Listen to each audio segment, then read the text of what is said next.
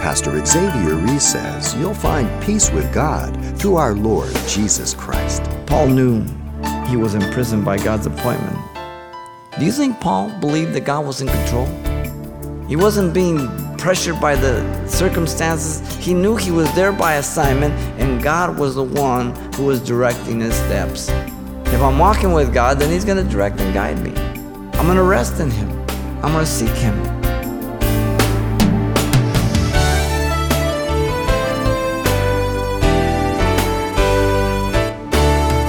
Welcome to Simple Truths, the daily half-hour study of God's Word with Xavier Reese, Senior Pastor of Calvary Chapel of Pasadena, California. Writing to the Philippians, the imprisoned Apostle Paul explained God had a purpose for his situation, saying, "Now I want you to know, brothers, that what has happened to me has really served to advance the gospel." And urging perseverance, he added that, "Whatever happens, conduct yourselves in a manner worthy of the gospel of Christ." And this is the simple truth he knew now applied to Philemon following the offenses committed to him by the runaway slave Onesimus. Pastor Xavier returns to his verse-by-verse series in the book of Philemon, illustrating faith and hope all believers have in the Lord. Paul the Apostle has been making his intercession for Onesimus to Philemon. And now, the personal plea of Paul to Philemon regarding Onesimus comes to the end. As the apostle expresses his personal assurance regarding the reconciliation of master and slave, and is evident by three things. Let me read here verse 21 and 22. "Having confidence in your obedience, I write to you, knowing that you will do even more than I say. But meanwhile, also prepare a guest room for me, for I trust that through your prayers I shall be granted to you." The apostle's assurance regarding the reconciliation of Philemon with Onesimus here is evident by the following. First, verse 21, Paul was assured Philemon would do what was right in the Lord. Secondly, in verse 22, the first half, Paul was assured Philemon would be hospitable to him. And then the rest of 22, Paul was assured that prayers would result in his release. Notice here the apostle in verse 21 was fully convinced Philemon would deal properly with Onesimus, having confidence in your obedience. The phrase having confidence is one Greek word. The word means to be persuaded. The word obedience has the idea of hearing and heeding. It's used of obedience to God in Romans chapter 6, verse 16, as believers. That applies to you. That applies to me. When people are present, when people are not, I'm to do what's right in the Lord. Notice, secondly, Paul was assured Philemon would be hospitable to him. The Apostle Paul requested Philemon to also bless him personally. The request is in direct connection to the overflowing benevolence that Paul knew Philemon would bestow on Onesimus. Let me back up. Verse 21, "Having confidence in your obedience, I write to you, knowing that you will do even the more than I say." And then he says here, "At the same time also." So it's a continuation. While you're doing this for him, why don't you do this for me? It's not a contrast, but it's a continuation. The connection again is at the same time Philemon was doing for Onesimus more than he asked. He could include doing something for Paul. Now, was the Apostle Paul taking advantage of Philemon? No, he's his friend. Paul was pushing his weight around as an apostle? No, he's already said, I'm not going to use my authority. I'm not commanding anything of you. Paul had a loving, close relationship with Philemon. And they were quite at home with each other in Christ Jesus. You have people like that in Christ that you can call on, and they're like your family. You can talk to them. You can just ask them things. That's great. That's the way it's to be. Always being there for each other, but never taking advantage of each other. You understand? There's a big difference. Notice the Apostle Paul specifies his request to Philemon. He says, also, prepare a guest room for me. The request of Paul was to provide lodging, a room for him to stay at his house in Colossae. The word here, prepare, again, to make ready. The tense is in the imperative present tense, which Linsky, the Greek scholar, says does not urge any hurry. So it's nothing that needs to be taken care of immediately. And there is time, but he's just making those reservations. The same word is used by Jesus when he told his disciples, I go to prepare a place for you in John 14:2. Same word. As Philemon would show Onesimus hospitality at his return, so Paul was asking Philemon to be hospitable to him when he would come. That's all he's saying. Remember, Paul had never been to Colossae, Colossians 2:1. Up to this point, he had never been there. Whether he made it, we don't know. We can say that he planned to, and if nothing changed, then he did arrive. We know that sometimes Paul planned to do certain things, and then God would change his plans. And, we should always say, I'll be there if God wills. Because we never know what God can want us to do. We have to be open. Now, the implication by Paul was that he was expecting to be released soon from his Roman prison. The epistle to Philippians confirms this expectation. In Philippians 2:24, you remember, he says, but I trust in the Lord that I myself shall also come shortly. And he just finished saying he was going to send Timothy. And he says, then I'm going to follow. And remember that Ephesians, Philemon, Philippians, and Colossians all were written from the prison there at Rome. The bee is more honored than other animals, not because she labors, but because she labors for others. All that the bee does, she does for others. Not herself at all. Peter puts it this way, 1 Peter 4:9, be hospitable to one another without grumbling. What we're to do to the Lord, not because we want payback. You understand? Very, very important. That's our flesh. I can't believe we invited him. We gave him top sirloin. We went over, he gave us hamburger. All these little tests show us where we're at. You know what I mean? The little things of life. Without grumbling, he says. Paul was assured Philemon would be hospitable to him. Besides what he's going to do for Onesimus, he's going to welcome Paul with open arms. He's not going to be waiting there and see Paul walking down the street. He's coming to pray. He says, oh, there's that leech. Here he comes, isn't that? I'm sorry, Lloyd. Where's our heart? Notice thirdly then, the rest of 22. Paul was assured their prayers would result in his release. The Apostle Paul depended on the prayers of the believers, but his hope was in God. Very important. For I trust that through your prayers, Paul told Philemon that his confident hope was in God. He trusted, which means a firm hope of expectation. The word is used for describing faith in Hebrews 11:1. Faith is a substance of things hoped for. There it is. The implication being that the prayers are answered by God.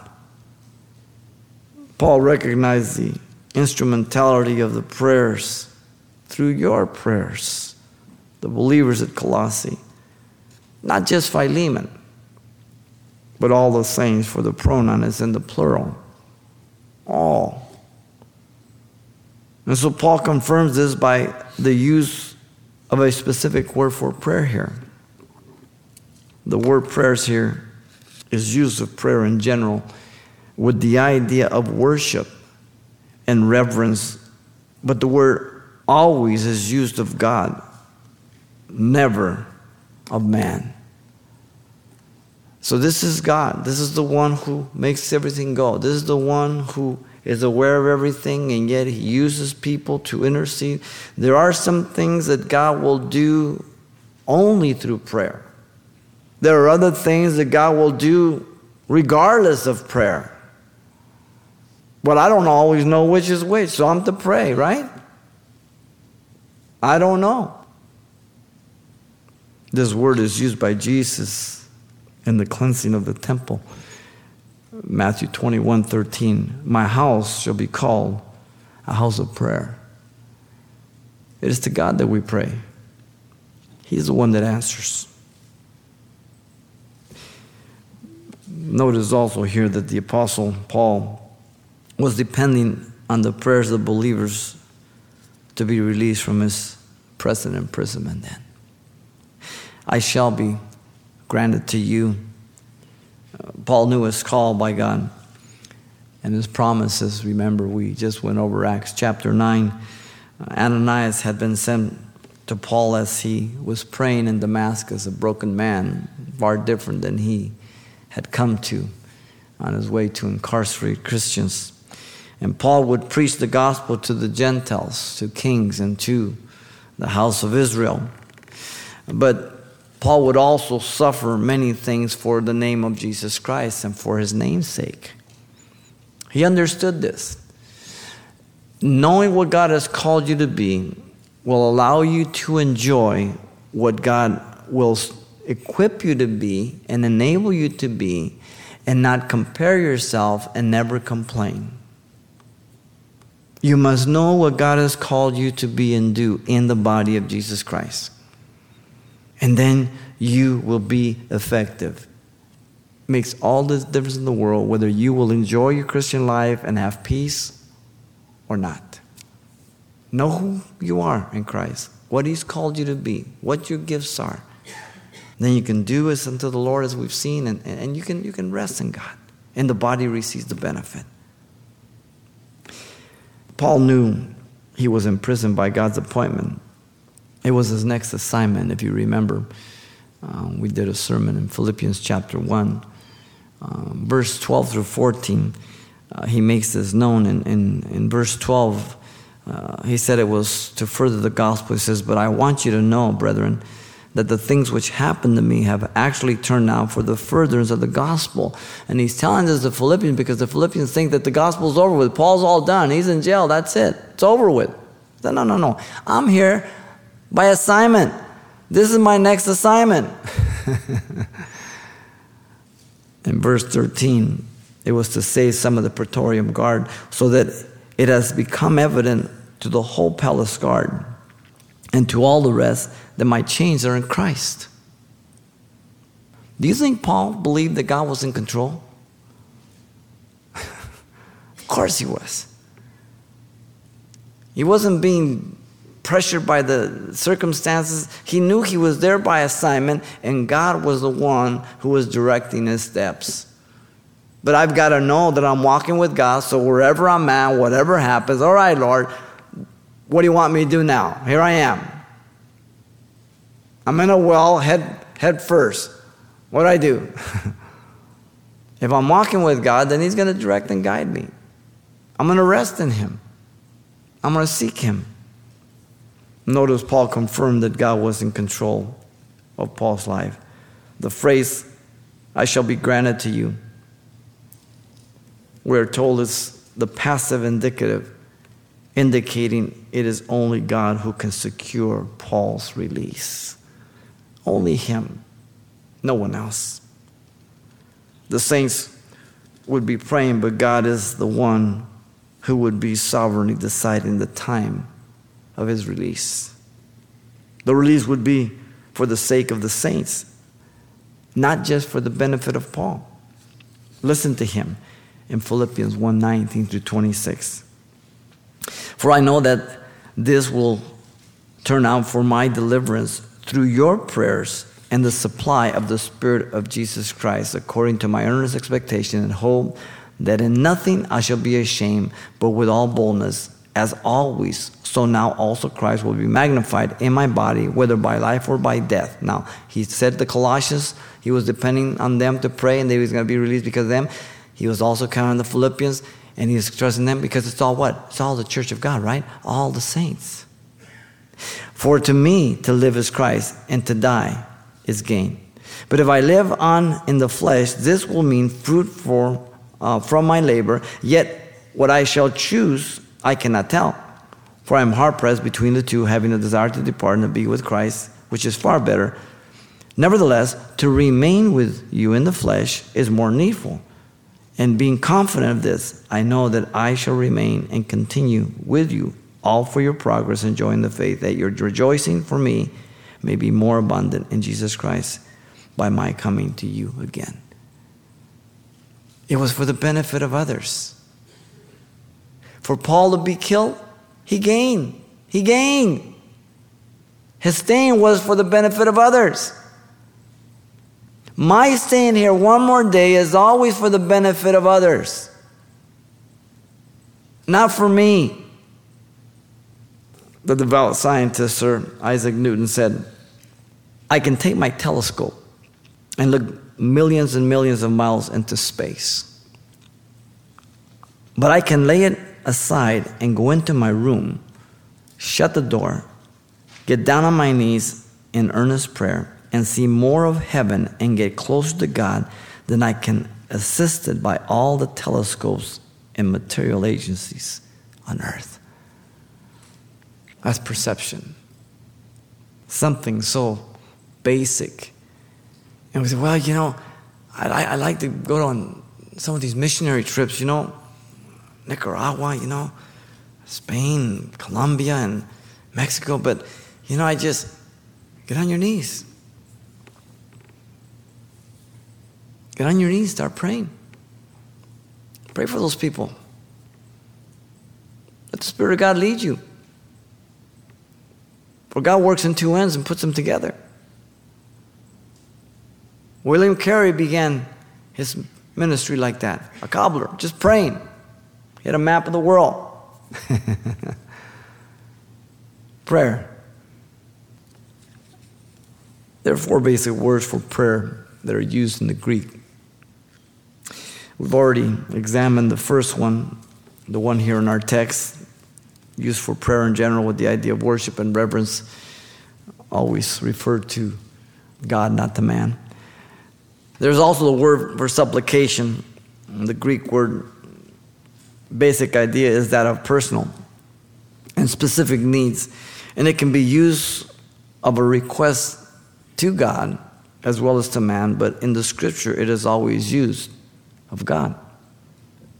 It's used of Gabriel when he told Zacharias, your prayers is heard, referring to the request on behalf of his wife Elizabeth that was barren in Luke 1:13. It's used of Peter in 1 Peter 3:12 when it says, for the eyes of the Lord are over the righteous and his ears are open to their prayers. 3 in the morning, 4 in the morning, 10 at night, 6 in the morning. Doesn't matter. You don't have to worry about heaven being closed. It's open 24/7. There's a word for intercession. The idea is not of pleading on behalf of others, but coming together with another to converse freely with confident access from the verb usually used for a king or a superior to enter into conversation with him. And it comes from the verb that again deals with that aspect of entering in and conversing. It's falling in with a king, a superior. In fact, it is used in Acts 25:24 to come before Agrippa against Paul by Tertullian, the lawyer. He was speaking against Paul, but he was coming before a superior, making entreaty against him. It's also used of the Holy Spirit to make intercession for the saints in Romans 8:27. The idea again is of having access to a superior to ask. The word is used of Jesus, whoever lives to make intercession for us in Hebrews 7:25. Privilege and confident access that results in intercession. We have that. Then there's giving of thanks. The idea of being one of having and being a person of gratitude, appreciation. It's made up of two words, euo, which means well, and charizomai, which means to give freely. It's used by Paul for the Philippians. Listen to Philippians 4:6. Be anxious for nothing, but in everything by prayer and supplication with thanksgiving. There's the word. Make your requests known unto God. Always thanksgiving. When children are growing up, they ask for things. They say, please, and you give it to them. You say, what do you say? Thank you. Just social graces.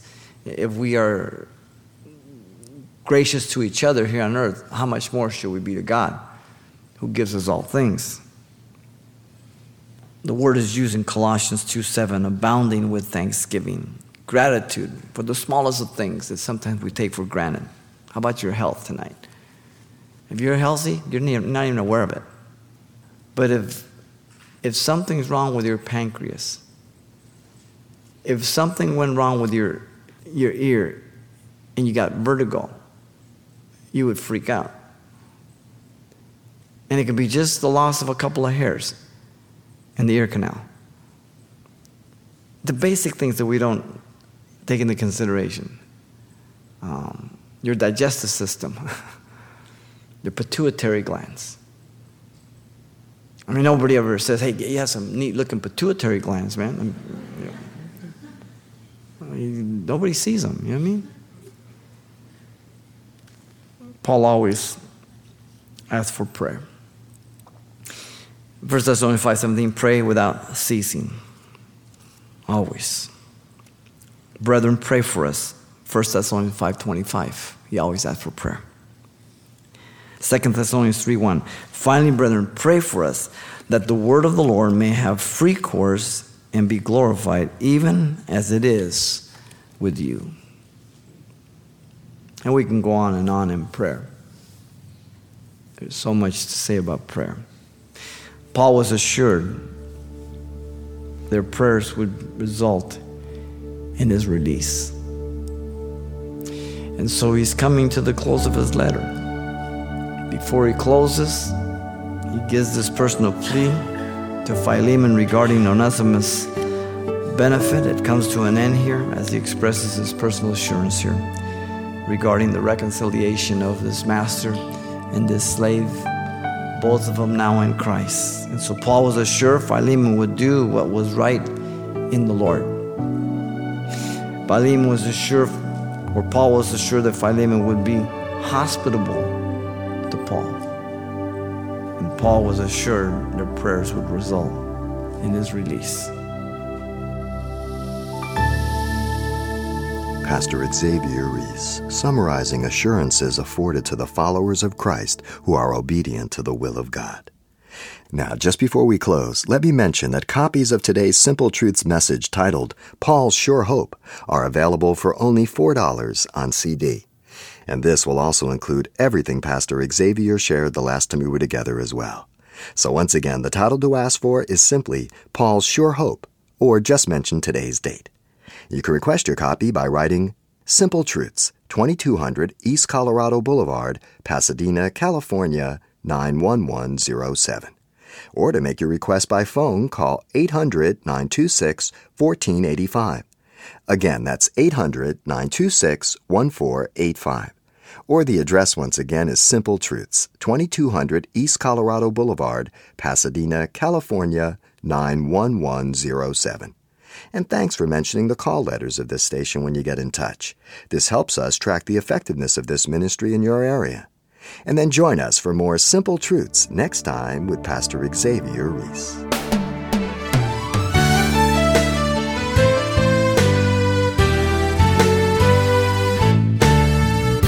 Simple Truths with Pastor Xavier Reese, a daily half-hour broadcast, is a radio ministry of Calvary Chapel of Pasadena, California. www.calvarychapelpasadena.com.